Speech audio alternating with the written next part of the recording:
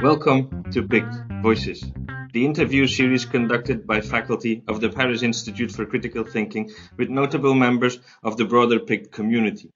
Our goal is to present our community with a variety of voices across the spectrum of the humanities and critical creative thinking. My name is Christoph van Houten, and today I'm joined by David Cayley, writer and broadcaster and close friend of Ivan Illich, whose voice and provocative intellect is missed more than ever in these peculiar times of ours. Hello, David, and welcome. Hi, Christoph. Thank you. Thank you for being here. As is more than clear today, the current COVID-19 pandemic has not only shocked our world, it has also allowed a number of criticisms to rise which probably would have otherwise remained hidden. Political and legal subjects have been the main ones that have come under more detailed scrutiny.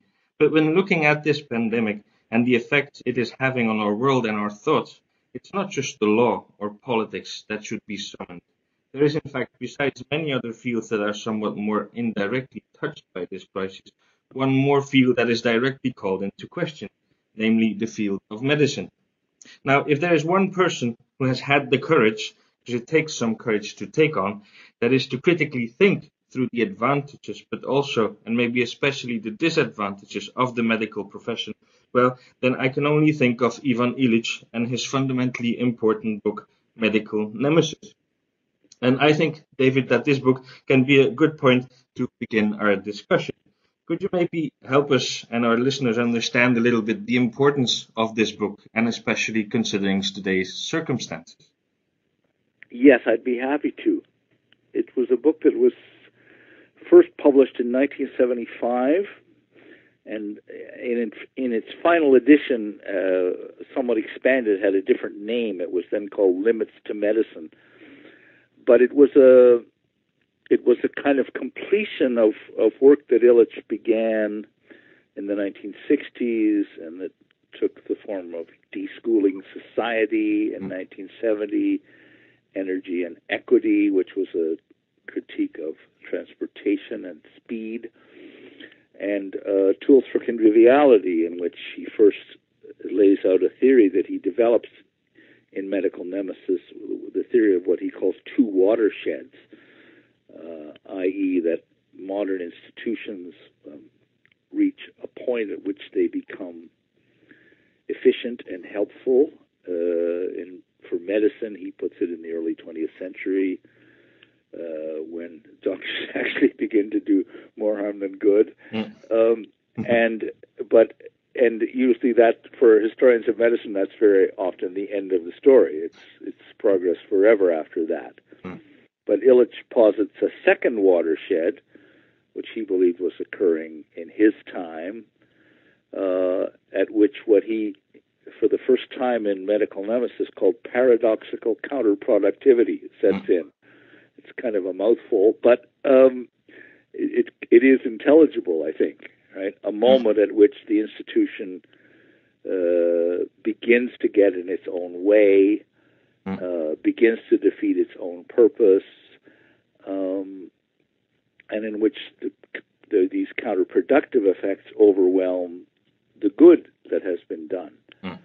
So that's the broad theory. In more detail, what he does in Medical Nemesis is, first of all, to outline the kind of he uses the term iatrogenesis, which just means, iatros is Greek for physician, so doctor-caused harm. And he begins with the things that I think today almost everyone knows about, which is that a lot of inadvertent harm is done in hospitals and clinics by, giving you the wrong operation or the wrong drug, or the drug has unexpected effects, and people will generally know the sometimes quite sensational number of miscarriages that occur. But his much broader and deeper point is that there are also processes of what he calls social and cultural iatrogenesis. And that, broadly speaking, means the disabling of people's capacities, not just to care for one another, but ultimately to suffer at all and to die in a way that is their own, that their death belongs to them, pertains to them, expresses the end of a life rather than the end of treatment. So, in broad strokes, the idea is that what he calls the art of suffering is impaired, and he knew perfectly well that he'd be understood as a masochist in saying that, right? A kind of reviver of some kind of archaic Christian austerities or self-flagellations, but he dared to say it anyway, because he believed that suffering wouldn't disappear. Suffering would merely be hidden or deprived of its meaning, right? You can suffer plenty in a medical setting, which is meant to overcome your suffering. But what would be lost would be people's ability to bear their reality. All suffering would become something not yet dealt with, something exceptional, something unmentionable. And roughly speaking, he said the same about death, which I think we can see around us. Yeah. At least where I am, we lost a lot of people in old age homes and so on, nursing homes, right? There've been, but it isn't in fact very far in Canada out of line with what happens every year and no one notices. Yeah, exactly. Right? We have had 2,000 registered deaths, and in a normal flu season, according to the government of Canada, about 3,500 people will die. So there's a trick of perspective involved, first of all, right? That we think that what we're looking at, we're seeing it because we're looking for the first time. Yeah, exactly. But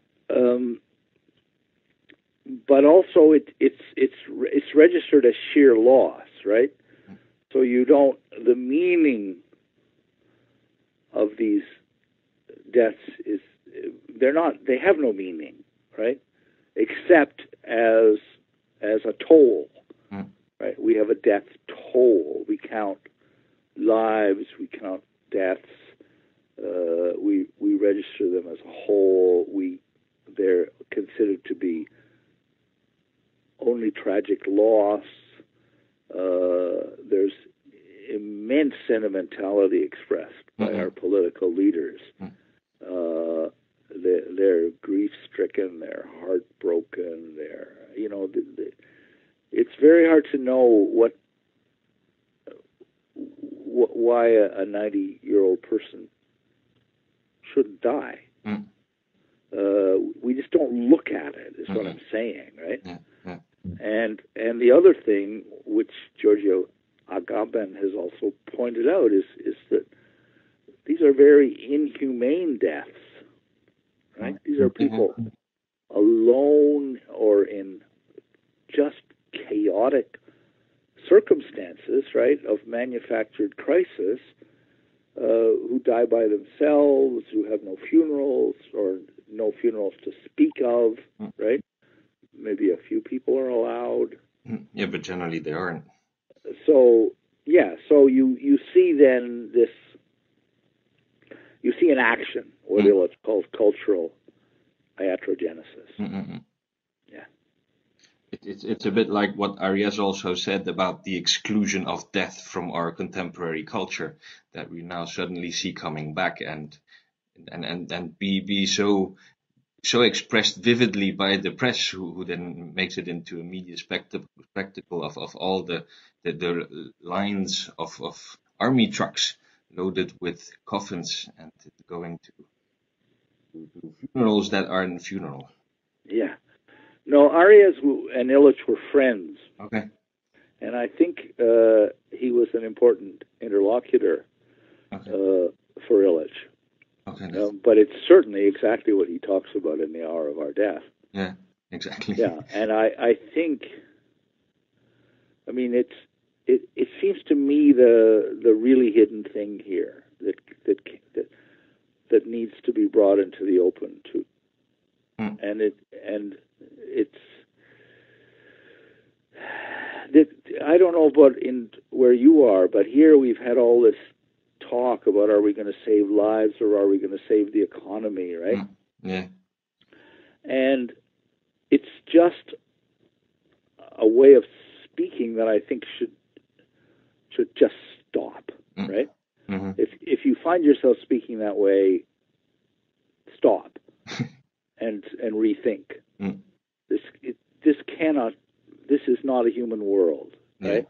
Yeah. Where you weigh one against the other, and they're not. It's just not a good way of talking, right? It's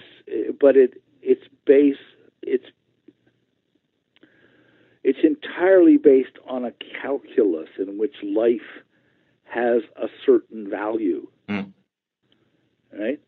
But how great a value? Yeah, exactly. It's a way of thinking that I think is in effect a madness. It's a derangement of humanity, and it can only be refused. It can only be renounced, stopped. You can't go that way, right? Yeah. When you find yourself weighing Granny's life versus the economy, then you need to stop. Also, how you're going to measure it.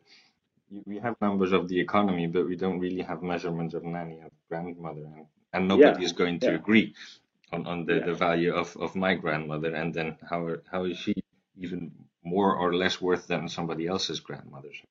Right. What were the general reactions against this book that shocked the world? Not just that book, but most of Illich's books in the 70s shocked the people. So, I don't know this in detail, but it had a certain succès de scandale, you might say, and it had a vogue even, but I think it was brief. Yeah. Okay. I think people quickly saw that this was a critique so fundamental that it couldn't be assimilated to the evolving system. I remember reading so I think it was largely set aside. There were doctors who, I mean, one case, a doctor called Hudobin devoted a whole book to trying to answer Illich. Okay. But I think generally the book had its day, and then, it did not change the medical system. No, that's for sure. That's for sure. And continuing on this book a little bit, but going a little bit further, I think you can agree with me here that Medical Nemesis also has one more aspect than just the general view that it had. And you mentioned that in a recent text as well. In fact, it's a book that is about what one could call professional power. I remember reading a text by Illich that he said once that he wrote it about the medical profession, but he could have written it about the postal service as well. I don't know. I don't know if that was intended as a pun, but it made me smile. And so anyway, but I think that the medical profession is quite accurate in his usage. And but anyway, the meaning of the professional power, I think in a certain sense, it also questions what has now become very much talked about, and I talked about it as well in previous podcasts, and that's obviously Carl Schmitt's theory of the state of exception and the power of the sovereign. That is that only the sovereign can declare the exception. I think what Illich's study, the Medical Nemesis, demonstrate really well is that Schmitt was not wrong, but at least that his vision was very limited. The power to which Schmitt points is not just limited to the sovereign, that is understood as political power, but it can actually be a power that belongs to any or not maybe not any, but at least to a certain amount of professional power groups. And and I would actually dare to say that today this power has not only been taken, but up until a certain point also usurped by the medical profession. Would you say that could be a correct reading of mine, or would I be over the line here? No, I think that's exactly what he says. And Illich, although I don't think he ever uses this phrase, I think the phrase comes from his acolyte, Sajay Samuel, who spoke of a collapse of powers. Mm-hmm. But the whole theory of the modern democratic liberal state is a theory of separation of powers, right? Mm-hmm. Going back to Montesquieu and so on. And Illich said that power, I mean, as early as Deschooling Society, said that all the powers, the judicial, the legislative, and the executive, were collapsing in the person of the professional. Mm. The teacher already had such a standing, he argues, in Deschooling Society. But he spells it out in Medical Nemesis, saying that the power to decide in an emergency is preeminently belongs to the doctor, and we're seeing it now, right? Mm-hmm. Our politicians in Canada take almost no responsibility for what they've done, right? Mm-hmm. Regardless of whether they're right or whether they're wrong, whether they were prudent or reckless, however it will be shown in the end, they take no responsibility for having made a political judgment at all. Mm-hmm. They say we've done what science told us to do. Yeah, exactly. Now this is fanciful because there is no science, right?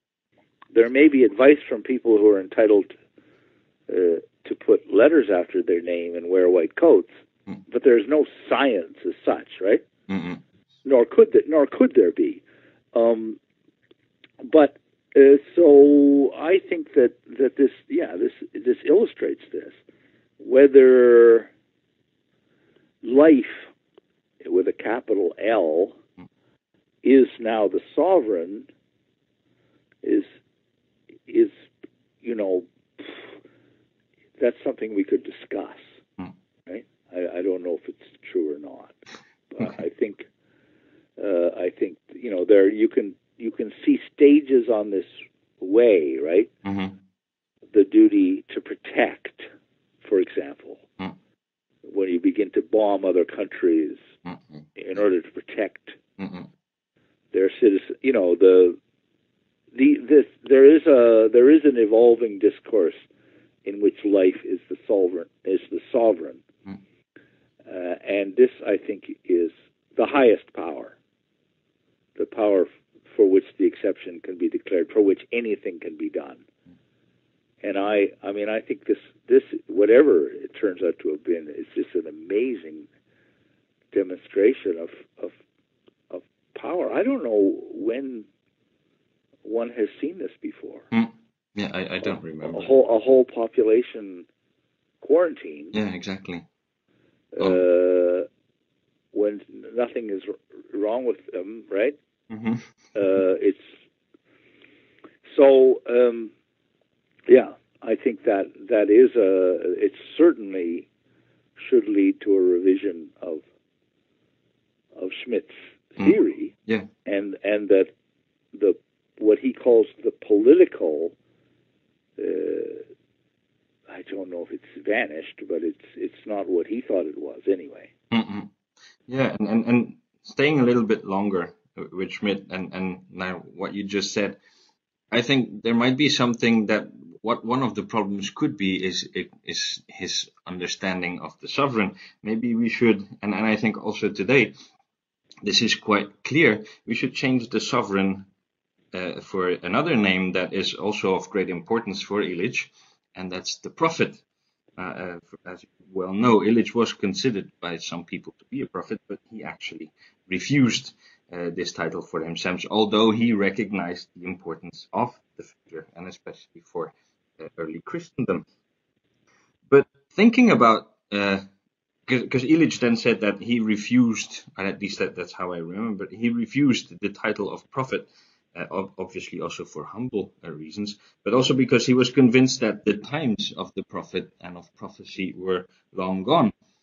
But if we look at what is happening today, I think I kind of changed my mind. If one looks at politics, but especially at the medical professionals, they're talking about the future in terms that it seems that they know what is going to happen, and this is very much what the prophet used to do. There would only be a slight difference then, that, and also that's something I found quite ironical, is that when Illich said that the prophet was the one who went into the desert, today this has been reversed, and now the prophet is actually sending the whole population of the world into the desert, if one can say this somewhat provocatively. So how would you think about this figure of the prophet in this context? Well, let's first talk about Illich, and then talk about your concept, which is so interesting, of the modeler as prophet. Illich was strictly Christian in this respect, that he said that the function of prophecy in the Old Testament, as we call it, is to say the word of God, and that once the word of God appears in the flesh, in the person of the Christ, there is no more need of prophecy, because the word is present in the world and is accessible to us in one another, which is not a heterodox idea, but it's emphasized in Illich. So he holds, and this I think I'm not sure how New Testament scholars will assess this. I've never really known, but he holds that the prophets that are mentioned in the New Testament, and the term is retained, right, had the job of criticizing the church from succumbing to its great temptation of becoming a worldly power. Whether that's sustainable, that's what he thinks should have been the new function of the prophet, right? So he essentially then, admitting a great deal, holds the view that to call someone a prophet now is to overlook the fact that prophecy is fulfilled in the biblical sense. So he can't accept that designation. And in the one statement he makes about it in later life, which was told to me about a conversation he had with Romano Prodi, who, when he was president of Italy, and Prodi was the brother of one of Ivan's oldest friends, Paolo Prodi, Romano said, "Isn't this prophecy for our time?" And Ivan said, "No, we must now take this vocation, the vocation of prophet, as the vocation of friend." Right? So he wants to be regarded as a friend. And that's consonant with this view that, the word is present amongst us. So that's why he rejects the term. Now, you want to go on to the next part? Yeah, the one that here, that today it seems as if this talking about the future in the ancient understanding of the concept of prophet, that somehow has returned. And it surprises me how many people of the so-called exact sciences can talk so confidently about the future, and they know what is going to happen in the fall. They know how long, for example, this pandemic is going to stay with us. So this whole certainty about the future made me think about the whole idea of the prophet, and that put it that put it actually against the concept of the sovereign. Maybe the sovereign is not the one who has the power because he can decide, but he has the power because he can say what the future is going to be. So well, that's really interesting. I mean, I want to answer it, if I may, in two parts. Sure. First of all, Illich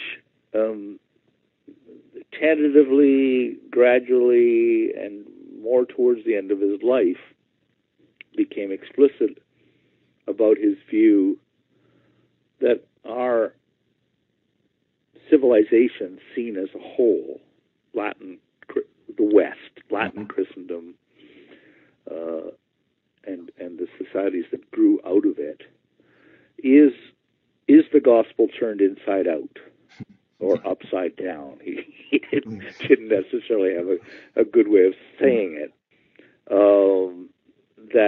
That you can't really understand anything about how we live if you don't understand the project of the church of the second millennium to become a state of an entirely new kind. And you can't understand the ambition to become such a state unless you understand the gospel, that you feel that you are in the presence of final truth. It's only necessary to realize this, right? Mm-hmm.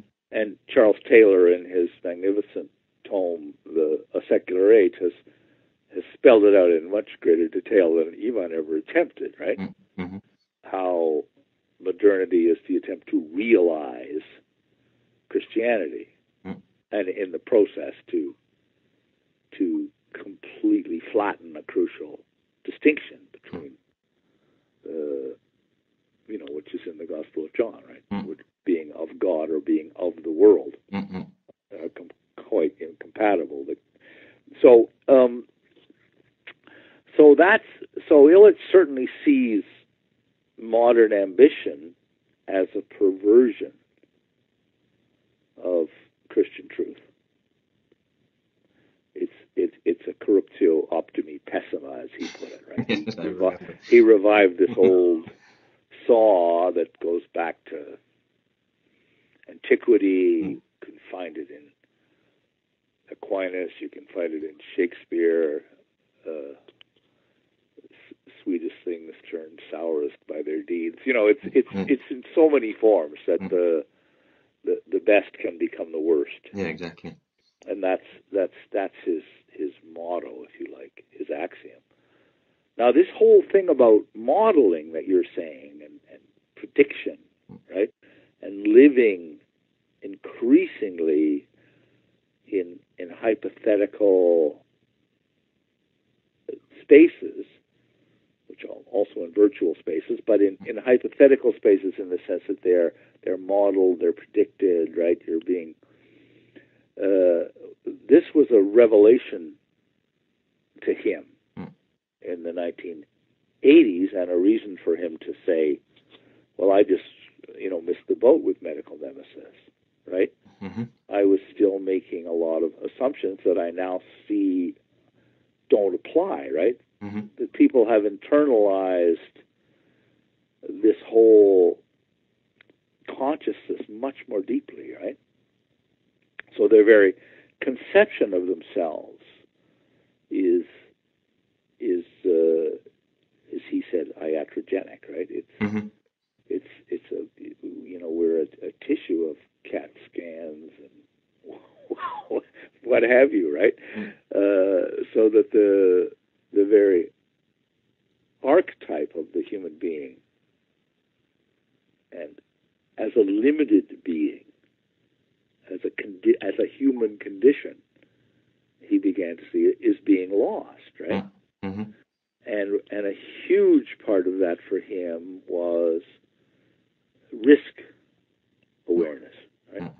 Modeled reality. So, shall I tell one story?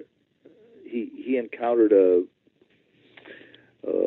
woman, a friend called Celia Samirsky, who had begun to study genetic counseling in Germany. So if you're going to have genetic testing in Germany in pregnancy, you first must be counseled. And she studied these counseling sessions, and this was news to Ivan, that you might make a decision about your pregnancy, whether to end it or not, on the basis of a probability. I remember that. And so the great thing for him was that this was not, that people took as being about them things that were about populations. Mm-hmm. Right? So you actually internalize risk awareness as if you were just a typical specimen of some population. Mm. Right? You have become, in that model, you have become completely biologized. Mm-hmm. And that, I think, threw him, just threw him. It seemed an inexpressible horror, and it seemed to so obviously contradict, and I think you were hinting at this before, the messianic dimension. Mm. The idea that anything could occur that isn't in the regular predictable round of things. It's the complete. A Canadian scholar, Ian Hacking, did a book years ago called The Taming of Chance, mm-hmm. in which he basically understands our modern science as the discovery of probability, and then the attempt to bring it under control, right? So that everything is foreseeable. There should be no surprises, and there should be complete knowledge, and you should make decisions based on these calculated probabilities. So this I don't know what to call it, this virtual, hypothetical, risk-aware consciousness gradually but thoroughly colonizes people. And so your conception of the modeler, if I can use that, since we've had so many models thrown at us in the last 2 months, is a new kind of prophet.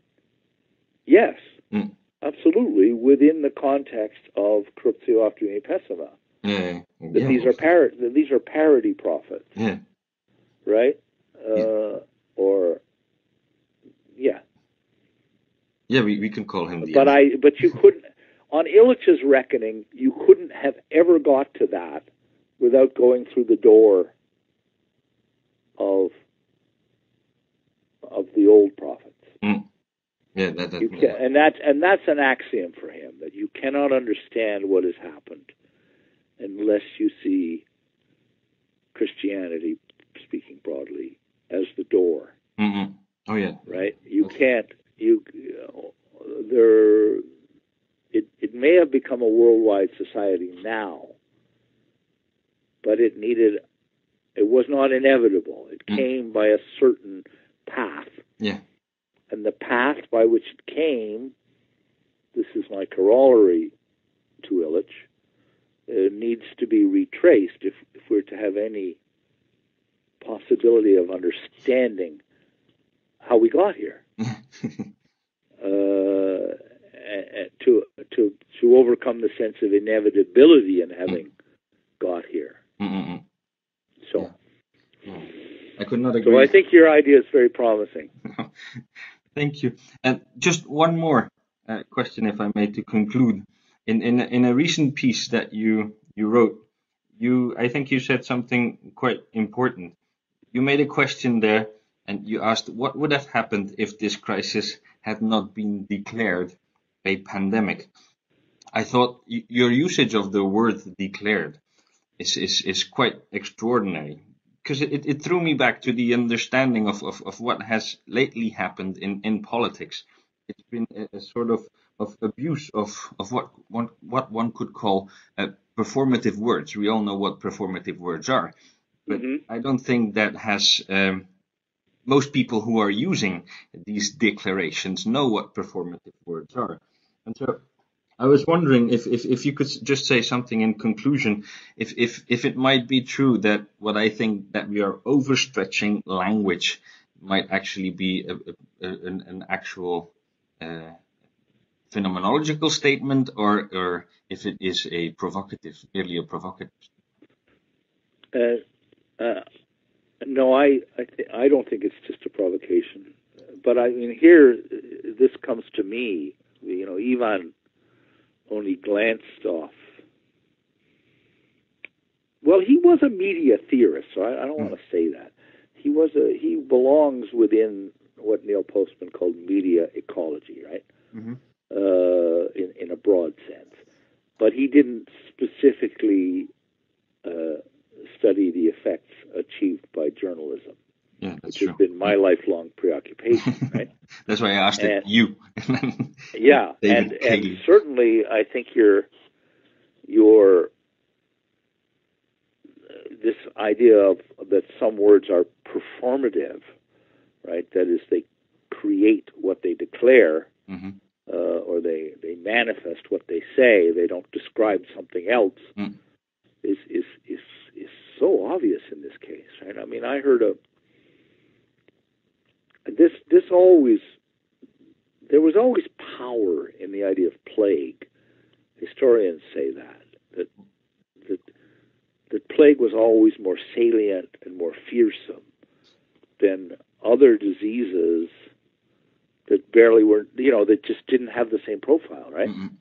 It may be that more people in a plague year died of consumption, but it wasn't the plague, right? And I feel that for some reason, and it's not the first time that the word pandemic has been used, because, the swine flu in 2009, that was called a pandemic. I think SARS was the first round of SARS. 2003, was it? Yeah. Was also called a pandemic. I mean, a pandemic's just an epidemic that's in several places. But somehow the word just came alive this time. And the instant the WHO declared it, people, came to the conclusion that they had entered a new form of reality. Right? It was a license to say the most extravagant things. And, the very next day, one of our two major newspapers in Toronto had a big headline which just said panic. and that's a performative term. I mean, you might think it was descriptive, but I don't think it was descriptive. Nobody was panicking. They were saying to panic. And it happened. Okay, time to panic. Yeah. And yes, I think we've thoroughly panicked. So yeah, I think the thought experiment, what would this be like if we